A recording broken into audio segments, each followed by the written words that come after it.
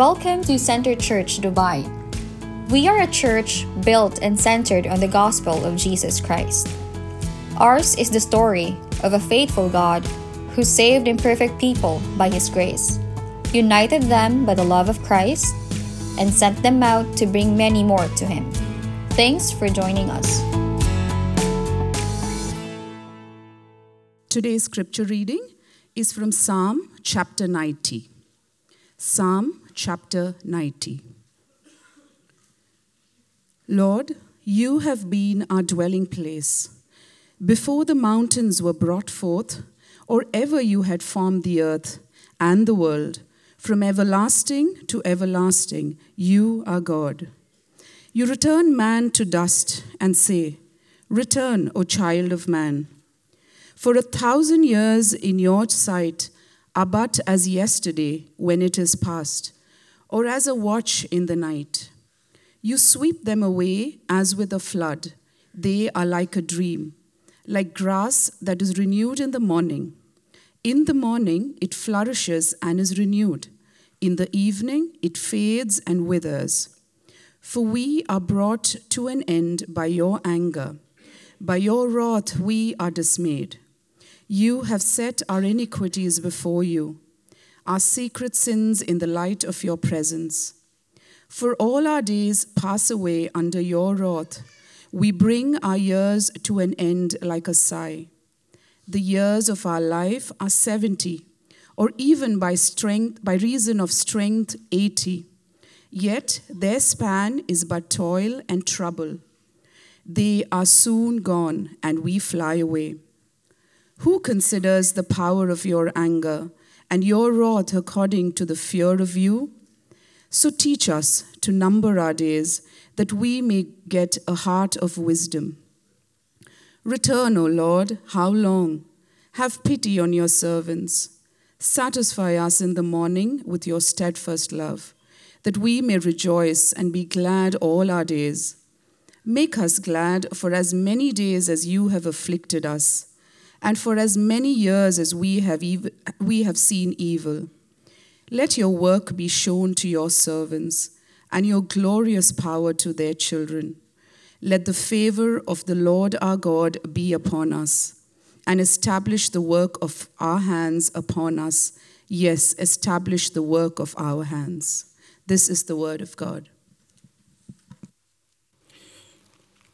I mean, in our days when we all came to Dubai here as an expatriate, and the conversation and asking people, why is that you came to Dubai? You will find there was one common line which usually comes out. They say we're here to, send money back home, build a house. And there's also a very common saying, especially with the Indians. I'm not too sure about the other nationalities. In Indians, they say that every Indian is born with a brick in their stomach. With Malus, it is two. But it is true, we've all come here to build our homes, and we always want to get that money, that tax-free money, and all that we enjoy, to send it back home and build homes. Now, if you go to Kerala today, you will see some of those wonderful houses that people have built. But it's sad to know that seldom do people live in it. Well, most of us are here, and most of us are different parts of the world. When the floods came to Kerala last time, we did have people who was living on tops of mountains, and they said, listen, it's better for us to go live in the valleys. And people in the valleys thought it was better to live in the mountains. The reason is because people living in the mountains did see that the floods used to get into the house, but it left as well, so you could clean it and go back and live. But people down in the valleys, when they looked up, they saw that there's no water there, right? They're free from floods. We might as well stay there. People have all kinds of norms, visions, and dreams about building home. And construction of a house is just the beginning. It sets the dream in motion. Then you start visualizing a lot of things. You want to call it home. And what is even better is then we have a plan for inheritance. We want to pass it on to our next generation. You ask our children what they're going to do with our homes. Well, I'm sure one plan that they have is to sell it and take the money and travel the world. I'm sure we all have, right? Some of us have our own plans. But the psalmist kind of nails it and says, if that is true, if everything that you build is so temporal, shouldn't God be our dwelling place? Kind of narrows it down and brings it to this glorious truth. The psalmist is acknowledging that God has been our dwelling place from generations to generations. It's called the Psalm of Antiquity, by the way, written by Moses. And the title given to Moses is even beautiful. He's called the man of God. 70 times and over in the Old Testament, this particular phrase, man of God, is used. One time in the New Testament, especially when Paul uses that to Timothy, calls him a man of God. A man of God, in one of the definitions I read, is a man who is gripped personally by God. A man whose heart is soaked in by God's word and who loves God. He's a prophet who speaks the oracle, who speaks the word of God, and that's the title, man of God, given to Moses. You see, one thing which the Jews knew is they're here today, they're gone tomorrow. They knew it. And they knew to be dwelling in God simply meant that there is no more destruction, no more wars, no more decay, but it's just glorious living forever in Him. The language of God being our dwelling place will only make sense if you understood that Israelites were wanderers. They were wandering. They went from tent to tent. They just kept wandering from place to place. And that is why you find the scripture calling God our refuge, our dwelling place, our strong tower. He's our resting place. There are many of these synonyms of God being a dwelling place used in the psalm. That's also another reason why. In this world that we live in, we do have continual disappointments. And that's a way of life, right? The Bible does teach. Brace up, take hold. In this world, you will have a number of trials, but I have overcome the world, is what Christ said. Here we have disappointments, but in God, the soul finds satisfaction. Here we have constant peril, we have a troubled spirit, but in God we have great security. In the face of such adversity sometimes that we face, hope seems to be evasive, but God is our everlasting hope. Here we face coldness, we face enmity of all sorts, but in God we have the sweetness of His everlasting love and His tenderness.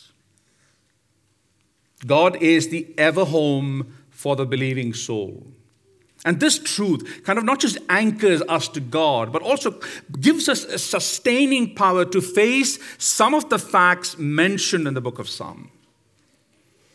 One of it from verses 3 to 6 in Psalm 90, we see the brevity of life. Some of the words that are used, you turn man to destruction. 1,000 years in God's eyes is like a day. This psalm, by the way, wants you to get a bit analytical, get mathematical if you haven't. He's asking you to count your days, right? Imagine this, if 1,000 years for God is one day, and He also says by maximum push of your strength, you can live up to 80. Would you know in God's grand clock what it looks like? It's 2 hours. Get yourself in order. You have 2 hours. Imagine this if somebody came and told you have 2 hours to live. What would our lives be like?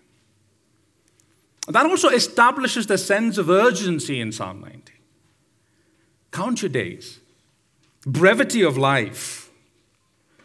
And then you also have the real cause of human misery. We see the terminology wrath being used. It's not a very comfortable place to be in. None of us want to really hear that word wrath, but the truth is God did unleash His wrath. We may not have witnessed some of it.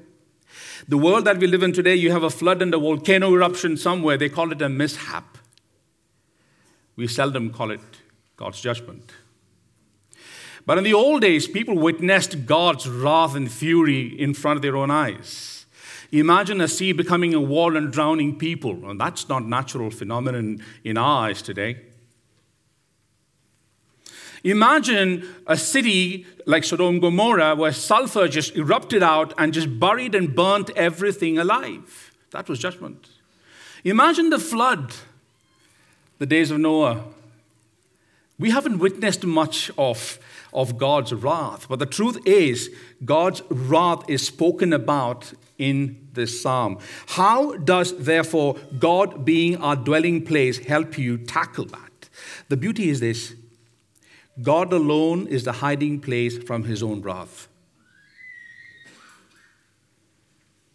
That's the anchoring truth. For the brevity of life, God is my hiding place. Our days are no more numbered when we are in Christ. What a glorious change.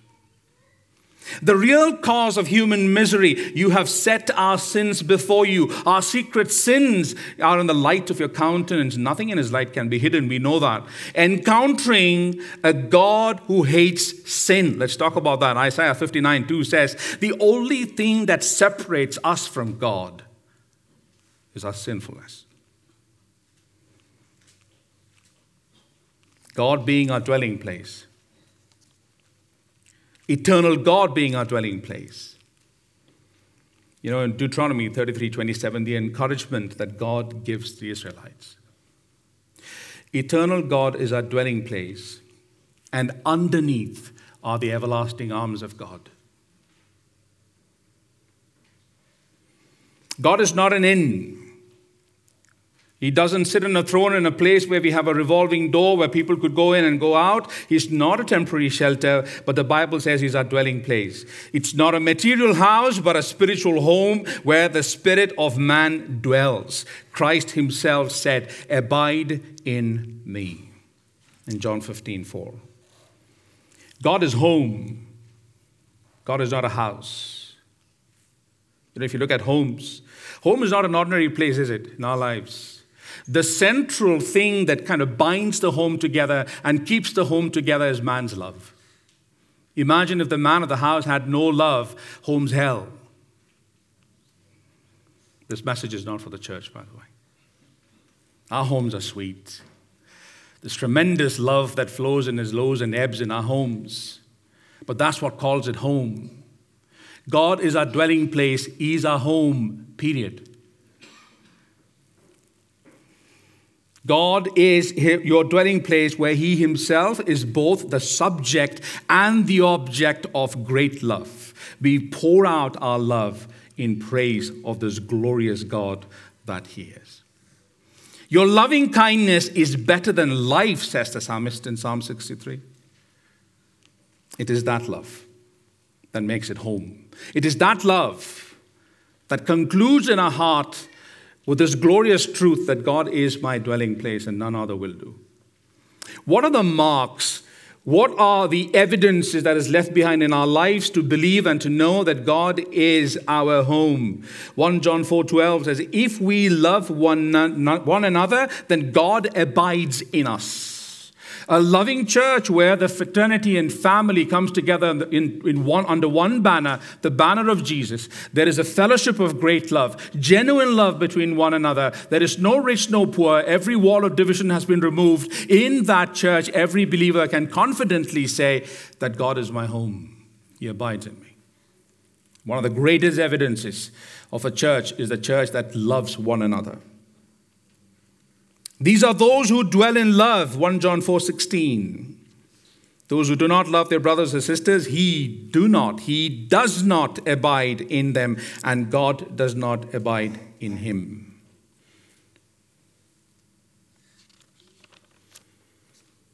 This is the salvific love, the salvation love that was given to us by the Father, that we shall be called the children of God.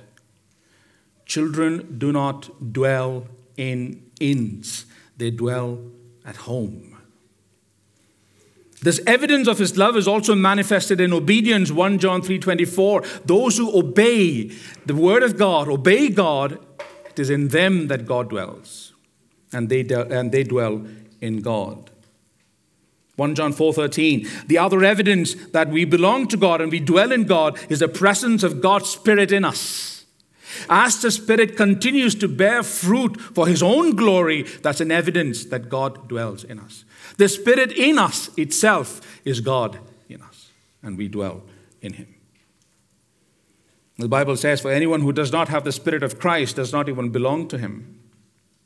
And for all those who are led by the Spirit, we have a special title. We are called the sons of God.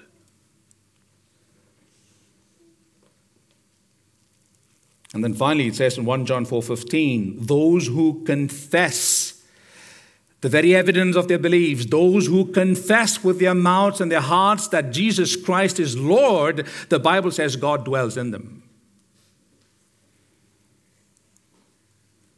Believing is not forming a part of a cult or an organization or even a church. Believing is to be a part of the body of Christ, where we call God our home. He dwells in us. That also places an accountability fair and square on all our shoulders. Living a Christian life is not a life that has to be led in simple freedom. It's led in absolute love and adoration for God. And what is the great blessing of dwelling in Him? I mean, John 17:21, the Lord's great prayer. I mean, the book of John 17 is itself God's prayer, the Lord's prayer. And you see the Lord praying and saying, as much as, Lord, I am in you and you are in me, let them be in us, so that the world who does not know you will know that we are all one.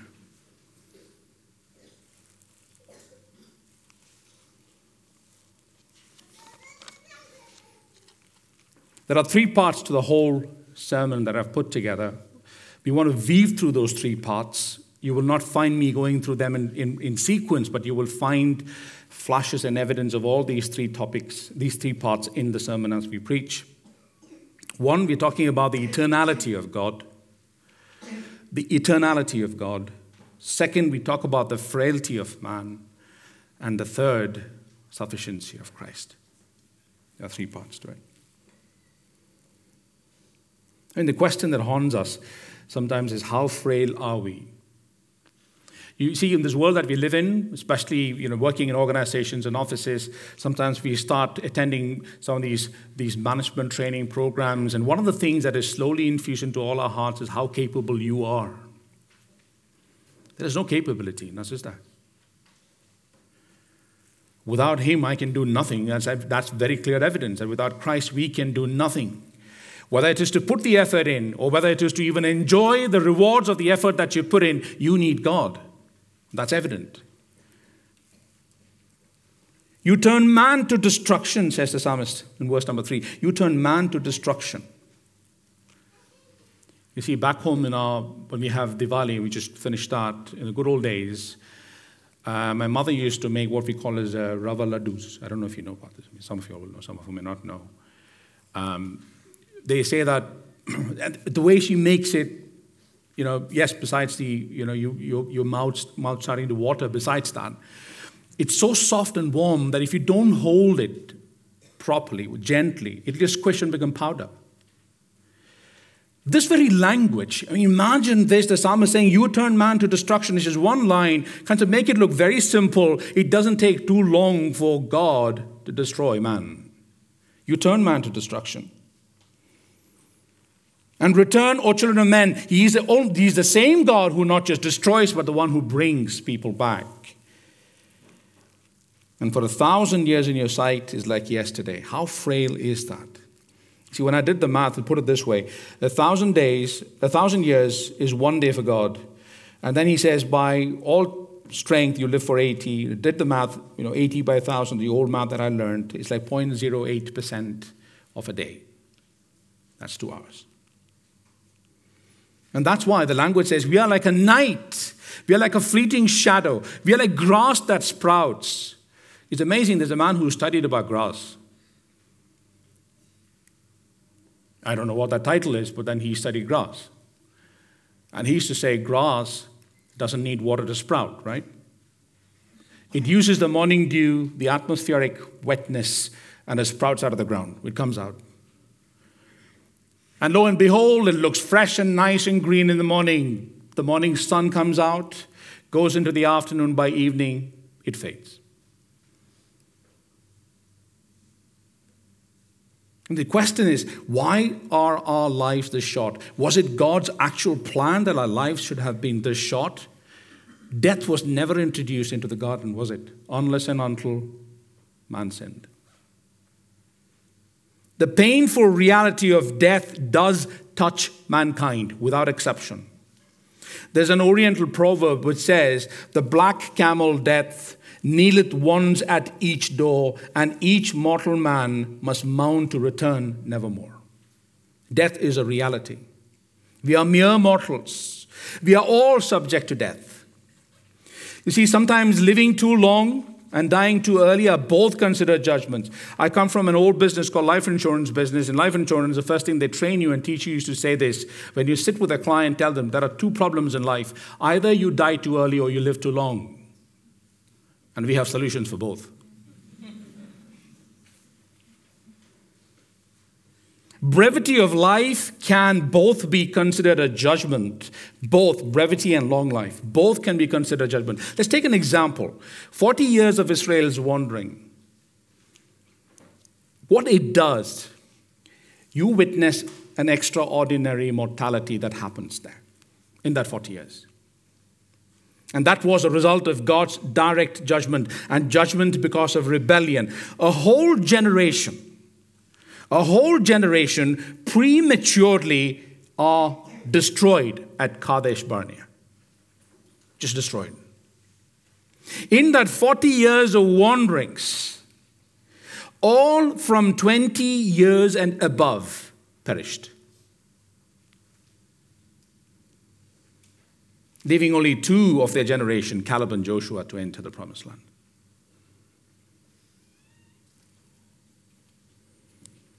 It is this wilderness generation that brings alive this truth that the wages of sin is death.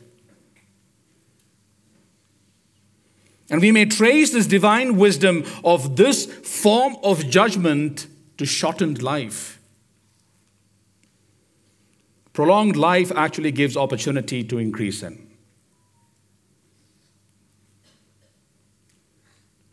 And then we had the pre-flood sinners, the antediluvian. The pre-flood sinners went on sinning throughout their long lives. They went on sinning until it became so hopelessly corrupt that they had to be swept away by the flood. And you see, that's the reason why the psalmist is saying, our lives are so short. Just like how the flood would remove the driftwood and everything else in its path so easily, so are our lives, which are fleeting, so short. You see, sometimes long life is a doubtful good. Everybody wants to live long, right? Yet very few of us who've lived that long would advise others to live that long. You know, in conversations especially when you have the elderly in the house speaking to the young generation, you will notice people saying, I have had 10 more Onam Sadhyas than you have. I have heard my grandfather's clock chime 25 times more than you have. I've seen 10 or 15 more Thanksgiving dinners than you have. But when it comes to long life, there are these challenges that are associated with it. One of it, the age itself can put aside us from the activities of life. Some of us are put aside. You know, generation after generation, when businesses are transferred from hand to hand, you notice that when the old generation passes the business on to the new generation or the young generation picks it up, brings their own ideas, and whereas the old generation, they are made to stand aside and watch because they don't need them anymore.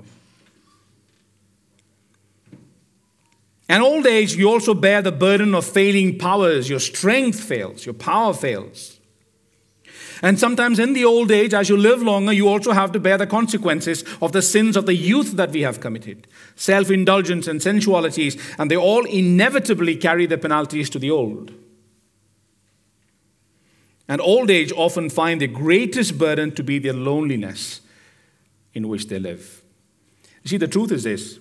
Whether we consider short lives to be a greater judgment and long life to be a longer curse, one thing is certain. Death is inevitable. It comes to both.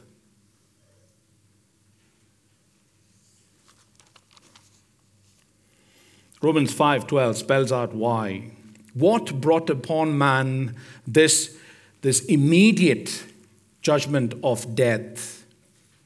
The man who was made in the very image and likeness of God. And you will notice in Romans 5:12, it's mentioned the sin of man, not sins. You don't find a plural there. It's singular.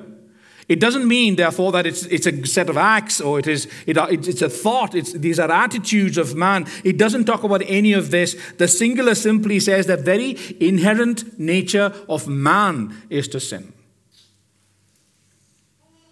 It's a disposition of unrighteousness. You see, it is not the act of Adam's disobedience, but the very nature that caused him to disobey. In the book of Psalms 19, verse number 8, it clearly says, "You have set our iniquities before you." You know, the other day I was talking to someone and he was talking about how in the good old days, the acts that he was indulging in, and he was once caught by his own father, and how shameful it was. You see, any sin that continues to be hidden under the shroud of darkness and the cover of the night remains pleasurable until it's discovered. Because when it's discovered, it becomes shame. And any man who does not want to even think about shame has to be that hard-hearted that he does not want to think about shame. From the time that the land was cursed, toil and labor and grief accompanied. And you see the psalmist saying, even if I were to live by reason of strength up to 80 years, the boast is only labor and sorrow. For soon it is cut off and we fly away. And then this question, who knows the power of God's anger? Our only boast is labor and grief. You see, the Bible says all our sins are laid bare before him. Nothing is hidden from the eyes of an all-knowing, all-seeing God. God is light, the Bible says. And in him there is no darkness at all. Just like how matter can never be destroyed, they say that you can destroy anything, break them into pieces, but even if you break them into pieces and put them into powder and dig them down, you still have the atoms that will give away. It cannot be destroyed. Such is sin before an all-knowing God. No matter how much we try to hide, how much we tend to put it under the carpet, the truth is it remains ever open with all its graphic details before an all-knowing and all-seeing God. Nothing perishes before him. And you know, the first impulse for a sinner is to hide, and we see that in Genesis 3:8-10. Shame is the consequence of that exposed sin. Romans 2:16 says God will judge the secrets of every heart. Every secret. God knows them. God knows the intention behind it, and he will judge every secret. The book of Job 34:22 says, no place can an evildoer hide. There's no place to hide. And Luke 8:17, nothing is secret before this all-knowing God. There is nothing that will not be revealed before this all-knowing God. Rightfully, the glorious nature of God and his righteousness and his holiness cannot tolerate sins. And therefore, we see the Bible saying his wrath is revealed. We have been consumed by his anger. Why? Because of our sins that we have hidden, our sins that are exposed before an all-knowing God. And therefore, our lives are so short and so small. The wrath of God is revealed from heaven against all ungodliness and unrighteousness of man. Everything, against everything.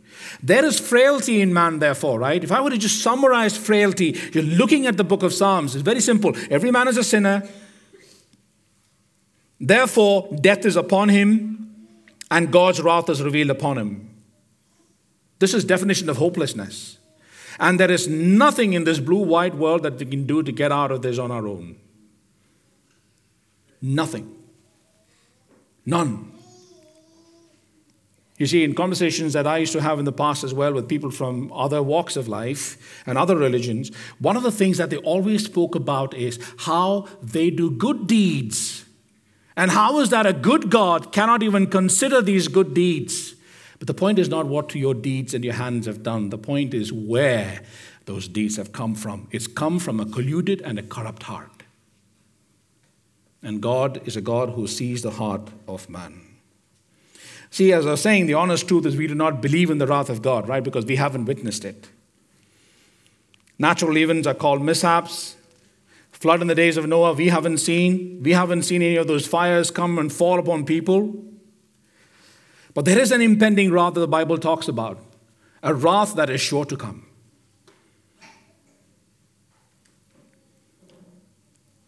John 3:26, he that believes in the Son of God has everlasting life, but he who does not believe shall not see life, but the wrath of God abides in him. We were talking about how God is our dwelling place, right? God is our dwelling place. We live in God. We want to dwell in God. But the Bible says your dwelldom in God is only through the door of Jesus Christ. He's the one who opened us to live with God. And without Christ, something else is what we dwell with, which is the wrath of God. Children of God, if we realize this, at the heart of the gospel, none of our intelligence could help us recognize that we need a Savior. None of our good doing and digging around and research helped us to know we need a Savior. It is an act of God out of the ordinary. For Him, because He loves the world, that He came and opened the heart of a sinful man. It had nothing to do with us.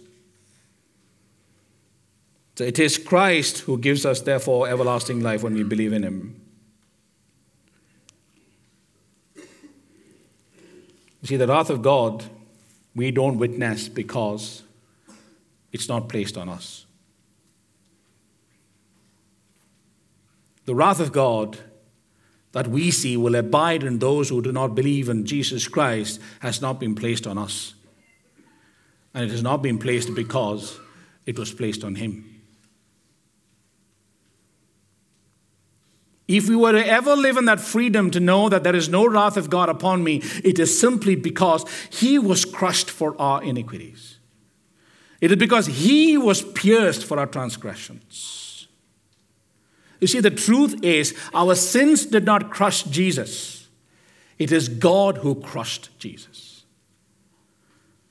The wrath that was due to us, we didn't avoid it. We didn't wing it. We didn't duck and avoid God's wrath. It was placed fair and square upon Jesus Christ. And the Bible says He became sin for us. And that's evident here.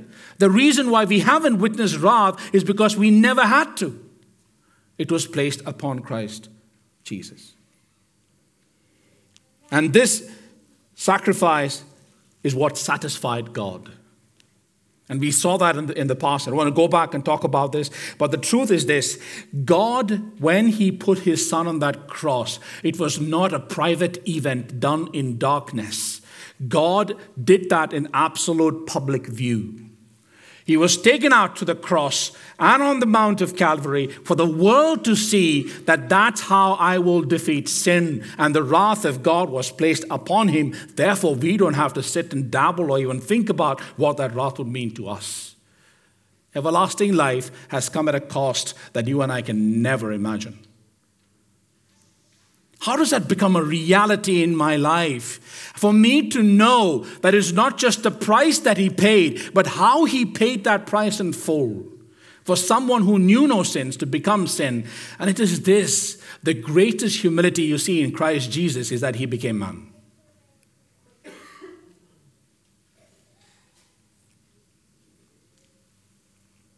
Our days are numbered, the Bible says. Teach us to number our days, says the psalmist, that we may gain a heart of wisdom. Wisdom for what? We know we have short lives. We know we don't live too long. We know our days are numbered. Then what wisdom do we need by numbering our days? Let the numbering of days on God's clock, 2 hours, tell you something. It's impressing the urgency of time. Time is evasive. It's telling you that you need to redeem time. When is salvation? A good time for salvation is not by your clock and your calendar and your planner. Salvation is now. Today is the day of salvation. You see the urgency that is being spoken about. And therefore, what should the urgency of the number of days do to me? It should dawn on us that let's seek the wisdom of our life thereafter. The wisdom of eternal life through Christ Jesus. What is to follow after our earthly lives? He was writing about the reality of God's anger. Moses himself experienced the sting of God's punishment for his sin in Numbers 20:12. The rich man who was storing up for the years in Luke 12:19-21. But God calls him a fool. Why? Because you're sitting and planning and preparing for years to come. And what will happen to your soul if I called you home today? The frailty of life that God has given us, and when we number our days, it is for us to fully know that we seek the wisdom of understanding what our life thereafter is in Christ Jesus. Our days are numbered. And the beauty is, these days that are numbered has just been multiplied by what we know as life abundant in Christ Jesus. Do you know that the equation just changed? If death has lost its sting, and the Bible says, yes, you die once, but you don't die twice, it simply tells you that I do not have to sit and count and number my days. It's only in earth that I need to, but the time comes where that number makes no sense because I will be living with Christ forever. He converted that numbering of days to days that can never be numbered. And that's in Christ Jesus. And that came because the wrath of God was placed on him. That came because the number of days of evil of our lives and the consequence thereof was placed upon him.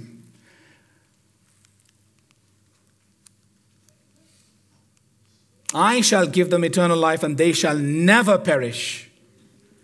No one can snatch them out of my hands. John 10:28. No one can snatch them. You look at verse number 13. Return, O Lord, how long, and have compassion on your servants. Return, O Lord.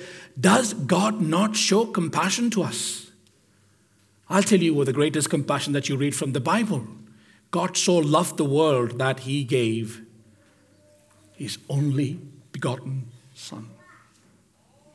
If you are waiting to see anything more compassionate, as church we've disappointed ourselves. There is nothing more compassionate than this, that a man who does not deserve to live, but that he should go under the weight of hell, he should be punished for his own sins, God sends his Son. Nothing of your traits or my traits, nothing of my qualifications, nothing of my love or goodness, nothing of my family inheritance. Out of all this comes the extraordinary love of God, that he loves his children, therefore he sent his Son.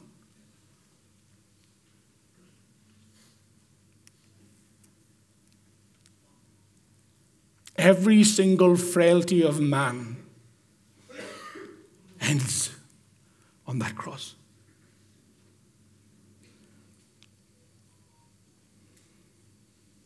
Verse 14. Oh, satisfy us early with your mercy, that we may rejoice and be glad all our days, all our days. Christ is our satisfaction. Because he satisfied God, he appeased God. The wrath was placed on him and he satisfied God. And today we enjoy that satisfaction in our lives. Eternal life is the greatest evidence that our God was satisfied by the sacrifice of Jesus Christ. And the gift of eternal life given to you is therefore the evidence of how much this God loves us. For a church to find satisfaction outside of Christ is like for a man to find a morsel in the desert. There is nothing. If man is fleeting like a shadow and he's just as long as how a blade of grass would live, what more can satisfy us? Verse number 16, let your work appear to your servants. Let your work appear to your servants and your glory to the children. The Bible says this is the greatest work of God in our lives. This is the work of God, that you believe in him who has been sent. I mean, do you know that we ourselves could not have possibly believed in Jesus Christ unless his grace enabled us to? Faith itself is a gift that God gave us so we can believe. Unless God had opened our blind eyes, there's no question of salvation. How could we possibly know the work of God if not through the salvation that he has blessed in your life and mine? You look at verse number 17. And let the beauty of the Lord our God be upon us. And because of this great work in us through Christ, We are now his workmanship, the Bible says, created in Christ for his good works. What are the works that a Christian does? What is this prayer? The Lord establish the work of our hands. And look at the definition there. Establish the work of our hands for your glory, so that the beauty of God be upon us, not our beauty.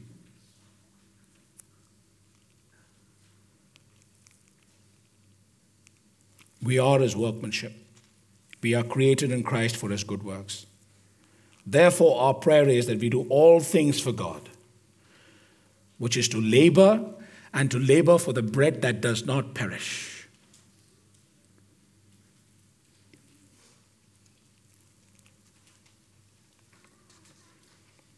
He was pierced for our sins, was crushed for our iniquities. And it is this very punishment that has brought peace upon us.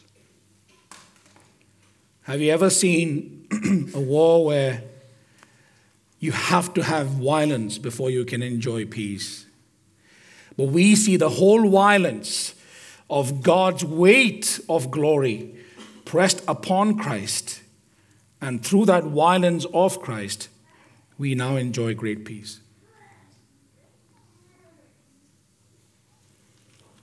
And therefore we now say the Lord God, our God Almighty, is our dwelling place in all generations.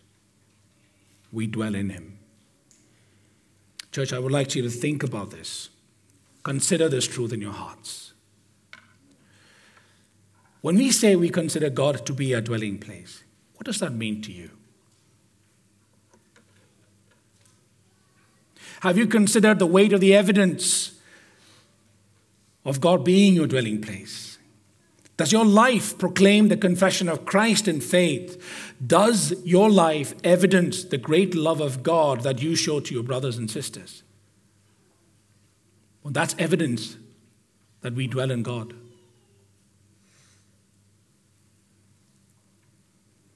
Dwelling in God is not a magical phenomenon where life suddenly gets perfectly all right, everything is sorted, everything is taken care of.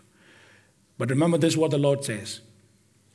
I give you peace, a peace that the world will never understand, and I'll give you my peace. And that's what we enjoy when we dwell in God. We hope you were encouraged by today's sermon. Please visit our website, cc-dubai.com, for more information on Center Church Dubai. If you know someone who will be blessed by this sermon, please share this podcast link so they can stay updated.